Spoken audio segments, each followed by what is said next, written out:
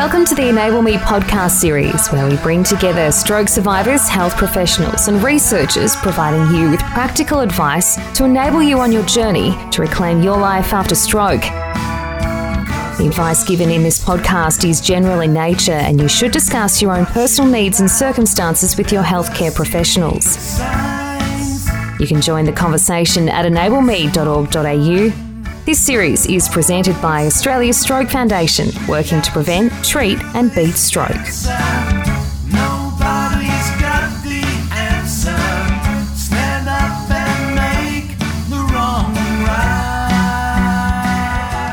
Having a stroke can affect your driving, which means that you shouldn't drive for 2 weeks after a TIA or 4 weeks after a stroke, and that you need medical clearance to start driving again.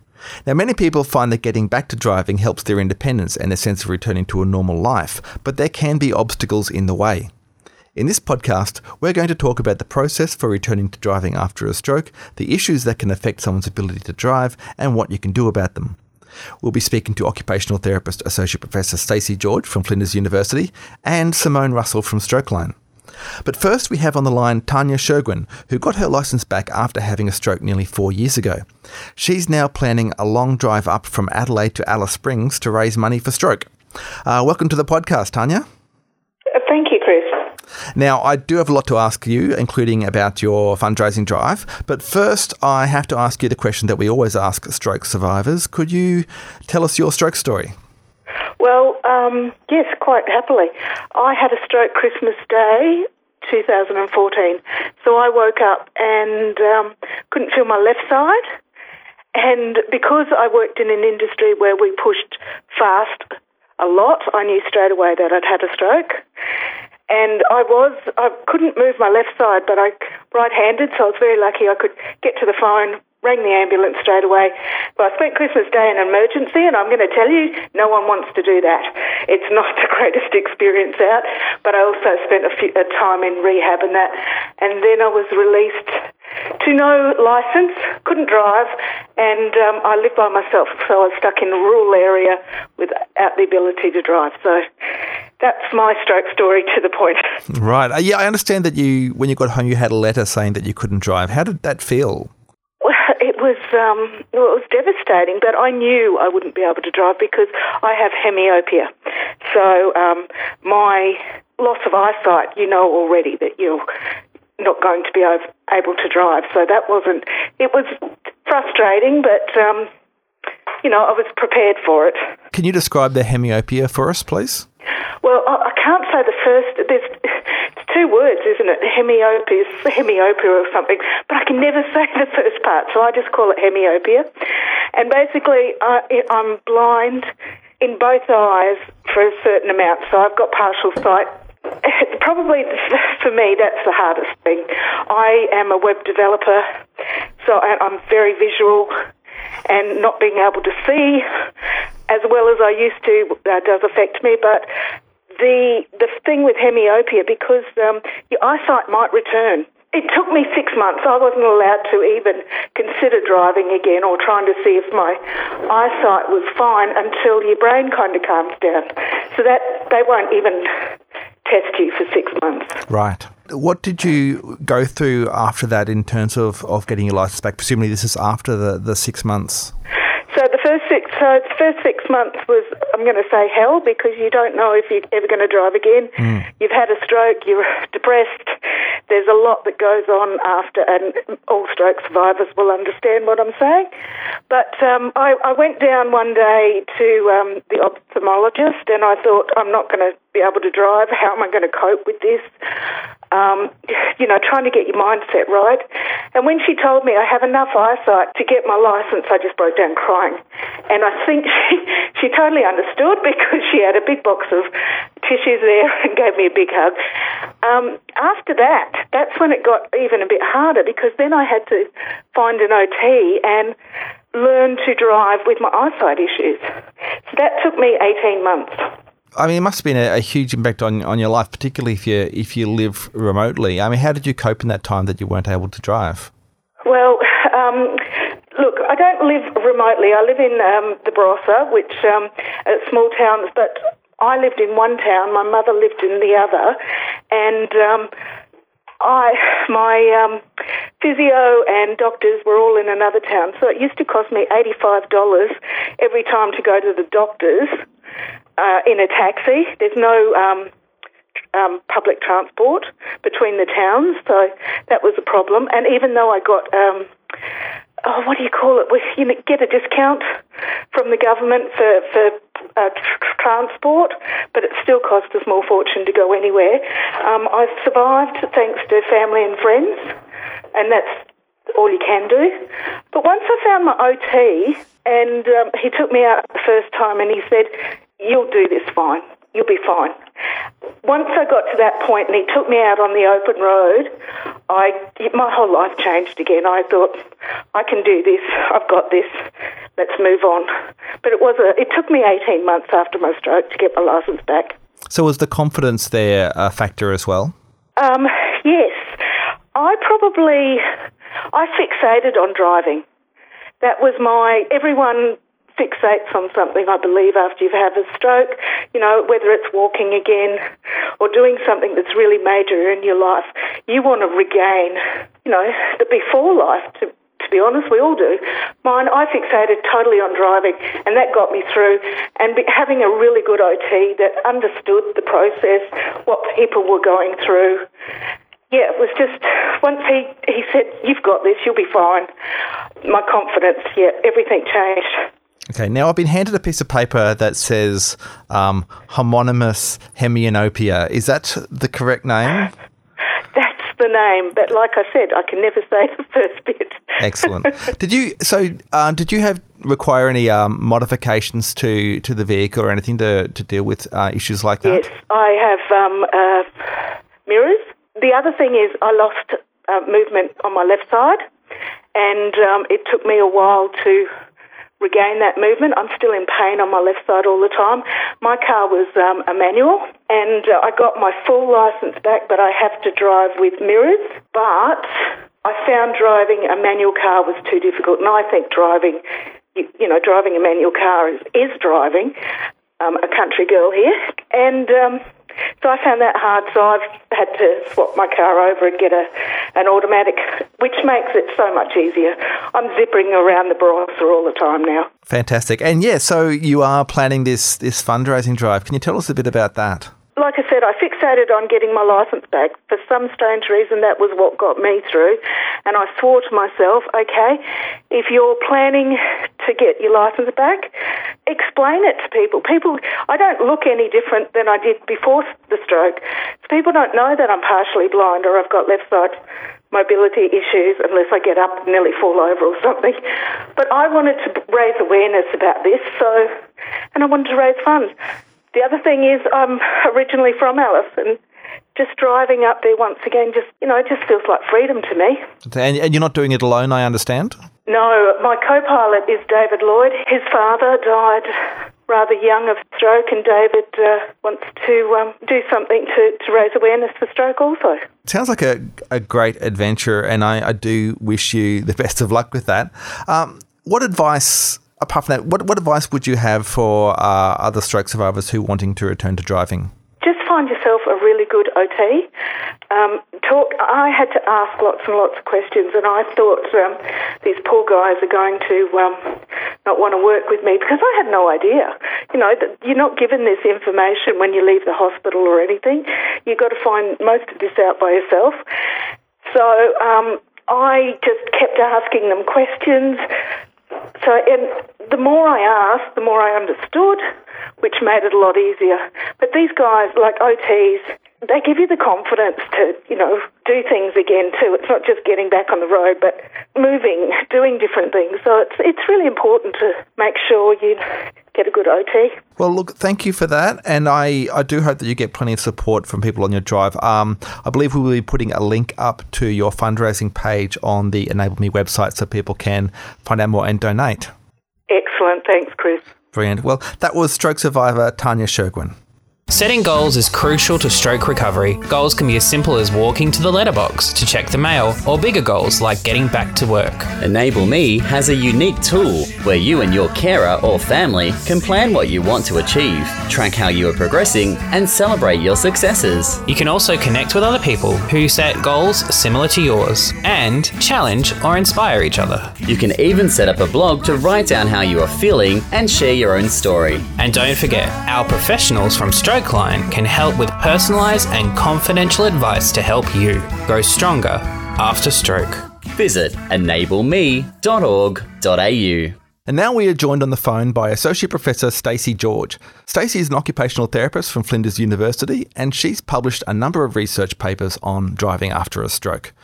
Thanks for joining us, Stacey. Thank you. We've talked about there's a time that you definitely shouldn't drive after a stroke or a TIA, and that's 4 weeks for a stroke or 2 weeks for a TIA, but longer if you have a commercial licence. But is it possible to say when most people can start driving again, or is that different for everyone? It's very different for everyone. It really depends on the combination of changes that they have following their stroke and how they interact together.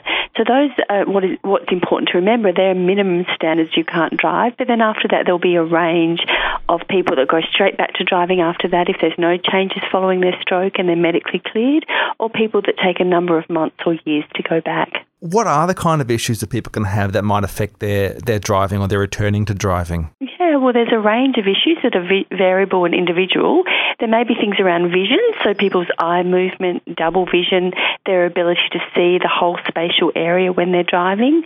There may be weakness in their arms and legs, their balance. Fatigue is a big one following stroke, and that can be both physically, so how long they can operate the physical controls of the vehicle, or it can be more cognitive or visual related, where people get overwhelmed by all that stimuli coming in from driving, because it's quite a complex task that everything's changing all the time. One big area is also seizures that can be quite common after stroke, and with a seizure you need to have at least 12 months seizure-free time. But in saying that, all these things, everyone's individual changes, but also how they improve over time will vary as well. So they're just minimum standards for when people can commence examining going back to driving. Okay, are any of the impairments people might have sort of deal breakers? Is there something that someone could have that you would say, oh no, they're not going to be able to drive again? Or again, is this something that is a different degree for everybody? Yeah, there is some deal breakers, but it does depend on, how far following their stroke is and where, some things do improve rapidly, other things take longer, and improvement still happens with neuroplasticity. But some of the things that are really important is vision, so the standards for how well they can see and how much of the visual environment they can see, because of course with driving, vision is so important. Some of the other things that are really hard to retrain are things like that sort of judgment, anticipation. So we're talking about, further on after rehab recovery process, but they're quite difficult to retrain as well. But if things are purely physical, there's many modifications that are available and people can really learn to adapt. And we'll talk more about those. But so there is some deal breakers, but it really depends on where they are following the time since their stroke and if we're anticipating recovery or not. Okay, so what is the process then for driving assessment and getting that clearance? Well, there's a bit of a phased process, but medical clearance needs to be provided by a specialist, and that's stated in the standards. So people need to have that clearance previously. And then for those people that have some functional changes following their stroke, and that might be related to vision, physical thinking, etc., then there's the opportunity to visit someone like an occupational therapist who specialise in driving assessment. And what this often involves is that they will do a pre-driving assessment where they look at vision, cognition, physical that may influence driving. They establish the type of vehicle or modifications people may require and the type of on-road they'll do. And then people participate in on-road assessment with a driving instructor to really look at how those changes following their stroke impact on driving, what can be alleviated and what may be rehabilitated as well. Okay. Now, as I mentioned, you have done quite a bit of research on driving after stroke. What kind of things have you studied, and what sort of things have you found? Well, I love this area of research. So there's probably three key areas that I focused on in my research. And I still work clinically in driving, so I still work with people every day that give me more ideas for research. So I've looked at assessments, and, it's very difficult within a clinical setting or when you're sitting in an office to determine how, are people ready to go back to driving? Is there areas that will make them unsafe driving, or is there areas that we think we can rehabilitate? So we've done some work around looking at the types of assessments that really give us the best information of when it's most likely people are going to pass or participate in rehab and get back to driving, because we really want to look at that timing for people's confidence and also how we use resources as well. And we've found that it's really a combination of things that look at visual scanning, how quickly people process that information, and how they can make decisions. And this has been really well supported from some interesting research coming from Canada, where they're looking at people doing assessments and then looking how they're going on a driving simulator while they're actually getting their brain scan. So it's a combination of functions. Not one small test is really going to predict that, so we need to look at complex and interrelated skills. We've also looked at how we can measure people's confidence in driving in a standardised way, because we know that confidence really relates to people being able to get back to driving and how they can self-regulate or adjust their driving skills to keep them safe once they get there. The other area we're really looking at is retraining. So we did a review, which we're just updating now, around what is the evidence for effectiveness for retraining in stroke internationally. And there isn't much, and that's mainly because a lot of the research hasn't been done. There's a little bit of evidence around driving simulation, but we're looking at comparing driving simulation and driving lessons to see what aspects that following stroke they'll retrain, and potentially a combination of both. So we're just collecting that data now, and some results will come out next year. And the other important thing we have looked at is people's following stroke, their driving perspectives. And that's really demonstrated to us that driving is really, really important to people following stroke. It's really pivotal to their independence and their sense of themselves and life satisfaction. So it's an important area for all of us within stroke work to really address it with our client group. Yeah, that's definitely a common impression we've got from our community. We've had some. We normally put a call out for questions for our podcast, and we've had quite a few people expressing frustration when they have been told they can't drive, for instance, by their GP, when they think they should, or they've got other advice from another health professional who says they should be able to return to driving. Absolutely. Yeah. Is there anything that can be done about those, I guess, differences of opinion, or like an appeal, I suppose? Yeah, I think what we need to do is perhaps consider more education around what the standards are as well, because I see the same when I see clients in clinic, that they've often been told conflicting aspects of what the process is. So we really need, as health professionals, to look at how we can best provide education to people around what the standards are, but then what the options for assessment and rehab are as well. The important thing to remember is that the standards state that the clearance does need to be provided initially by a medical specialist, so people need to ensure they have contact with that specialist depending where they are in Australia. But the other thing I find is it's really important to differentiate between the medical and the functional ability. So the medical specialist is signing off on that they meet the medical standards, but the ability to functionally drive is something that can be determined by other health professionals. So differentiating that really gives people a pathway. I guess this comes back to what we were talking about vehicle modifications and those sort of things, which will probably be determined by what someone is actually functionally able to do. What kind of modifications or assistance can there be, or maybe conditions on someone's license that might be imposed when they return? Yeah, there's a range of modifications out there, and with new technology, they're always developing and changing. Some of the modifications we prescribe a lot, and with people following stroke that get them back driving, are things like left foot accelerators, which when people have hemiplegia or weakness in their right side and can't operate the accelerator, it can be flipped over to the left. Things like spinner knobs, which go onto the steering wheel. When people have weakness in one arm, you legally need both arms to be able to drive and to have good control of your vehicle. So a spinner knob is a really useful modification that can be put on the strong side. What does a spinner knob? I've heard this term and I'm not really sure what that is. basically it's a ball that sits on the wheel on your strong side, and then it allows you to get a full turning circle with one arm, so that if one arm's weak, you can still fully control the vehicle while turning. And so they're used quite extensively. There's a big range out there that can be developed for people's particular hand position or function. So they just allow you to achieve good control, because if you try and do a turning circle with both arms when one's weaker or one can't participate, you can't maintain control for the whole period of time. So and they have a range that have indicators within them or mechanical indicators as well if you need to put the indicators on to the other side of the wheel. So they're quite common in things like forklifts, and people can learn to adapt to use them quite well.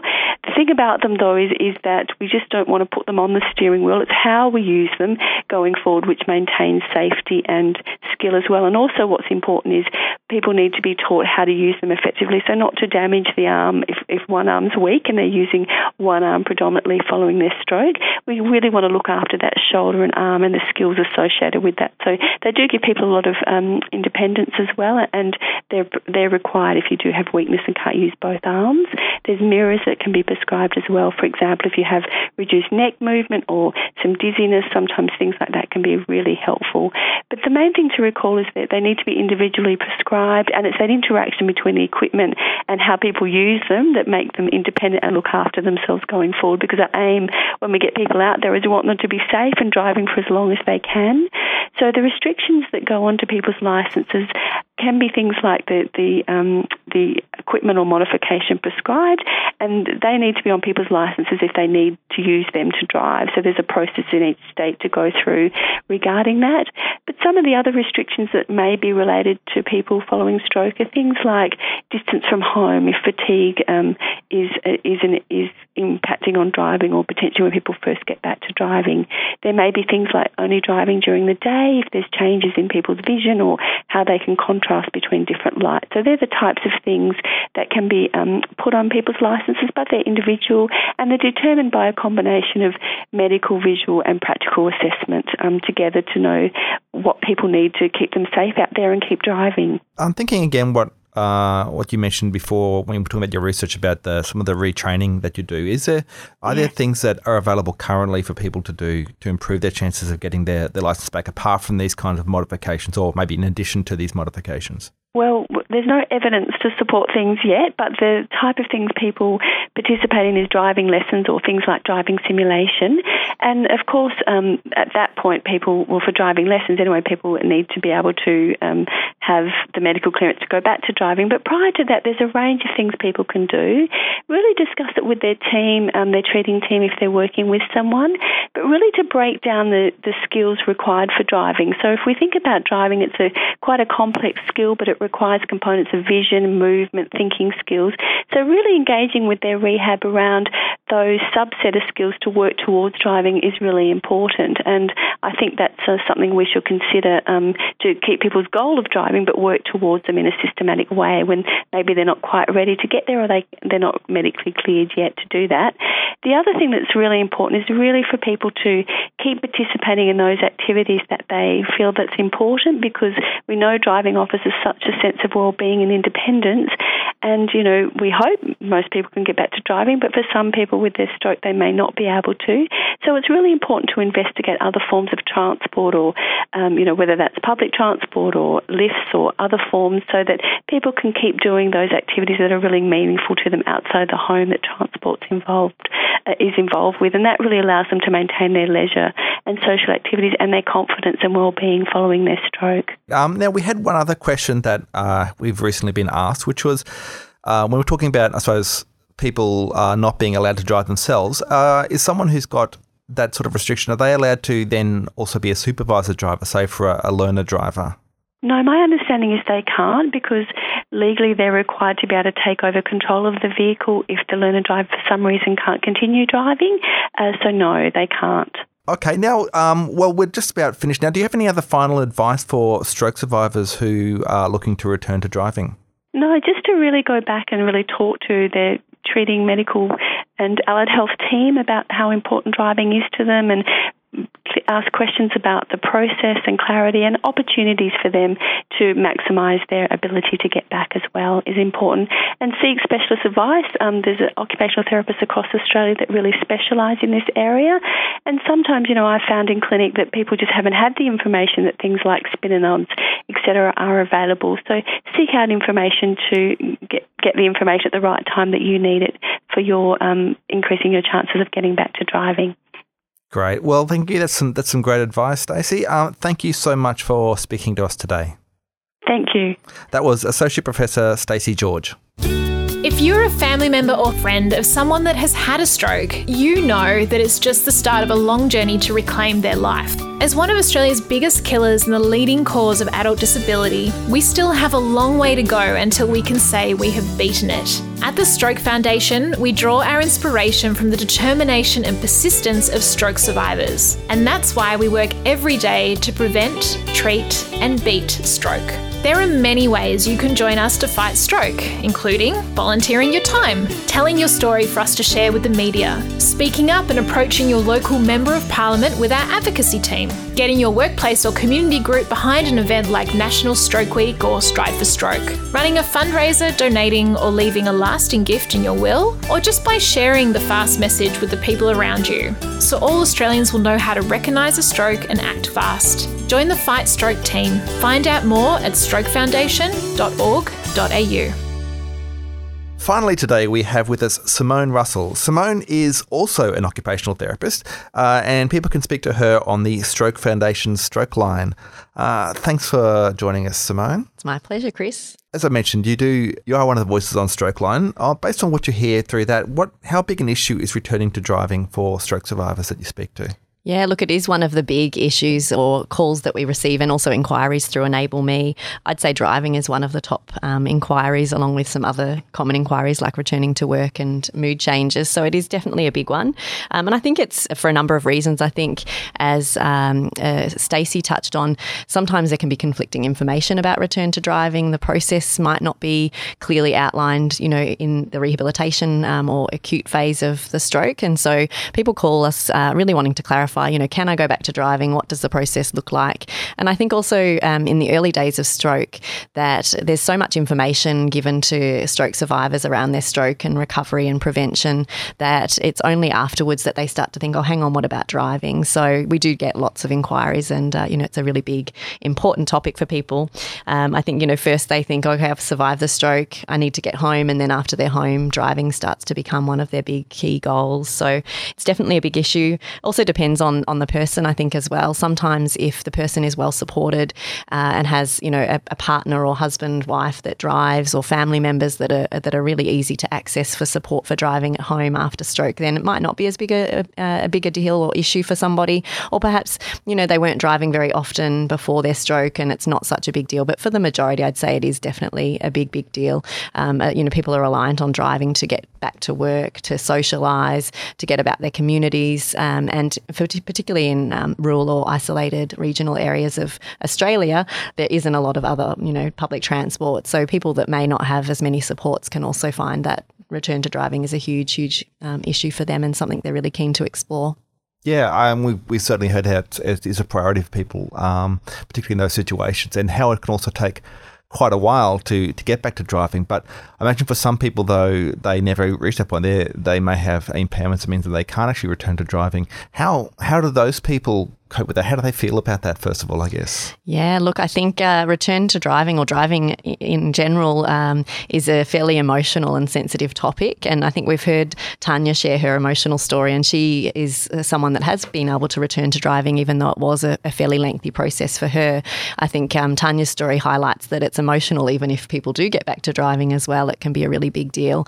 But absolutely, those that aren't able to return to driving for medical reasons or for functional reasons, which Stacey touched on the two different, the medical kind of reasons that someone might not drive, and also there might be functional reasons why they might not drive. Regardless, it's a big thing for someone to overcome if they're not able to drive again after stroke. That's a real sense of loss of independence, that loss of freedom. And I think driving's really, really attached to, someone's sense of self-worth and sense of identity. And, again, it can really highlight someone may feel more of a burden on their family, or if they don't have those supports, it can lead to social isolation. And we already know that anxiety and depression is quite common after stroke, and certainly returning to driving and not being able to return to driving can impact on that further. So it's definitely difficult for people that aren't able to return to driving. I think a lot of people struggle with that decision being taken away from them. So that lack of control over it can also be quite difficult to adjust to.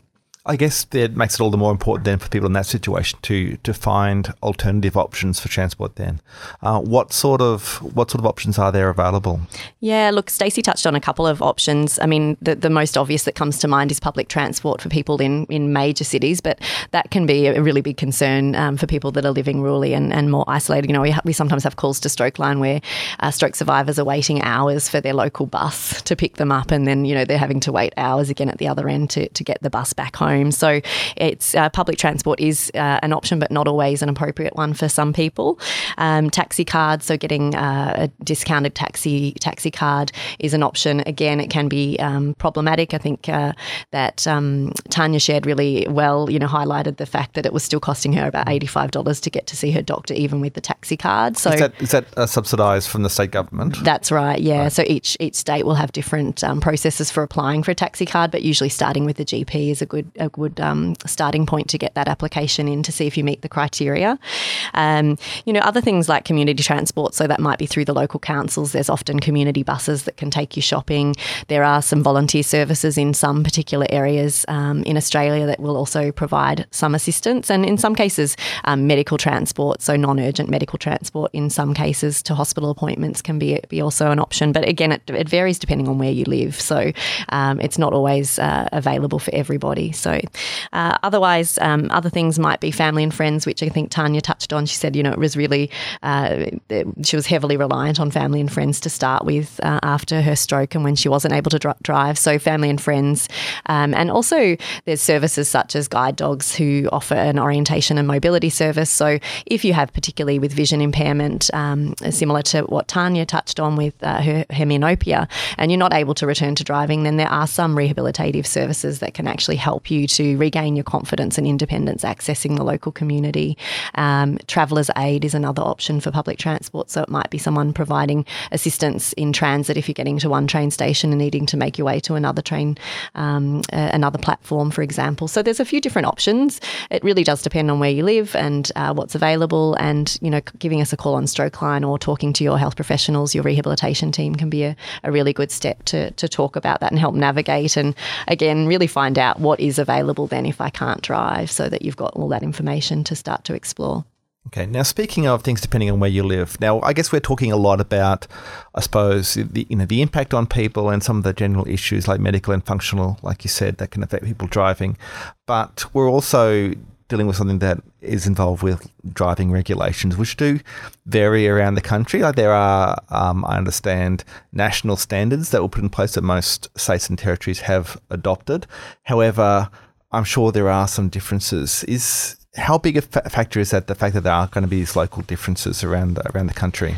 Yeah, look, it does make it a little bit challenging, and I think it's something that we always suggest if people call in to really become familiar with not just the national fitness to drive guidelines, but also their state guidelines as well. So each of the state driving authorities have information on their websites, and certainly on our return to driving fact sheet, we list all of those contacts. So I'd say, suggest making sure that you're really familiar with your state standards as well as the fitness to guide drive lines, and talking to your health professionals and your medical team, the doctors that are involved, to really find out how your state might differ.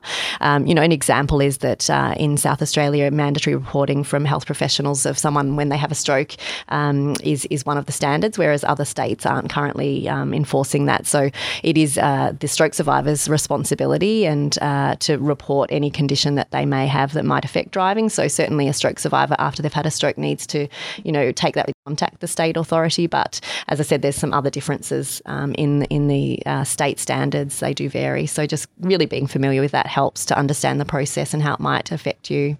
Great. And as you said, that is something people can look up on the fact sheet. Also, I believe we have information on Enable Me and the contacts that people can find out and be informed about what the rules are in their state or territory.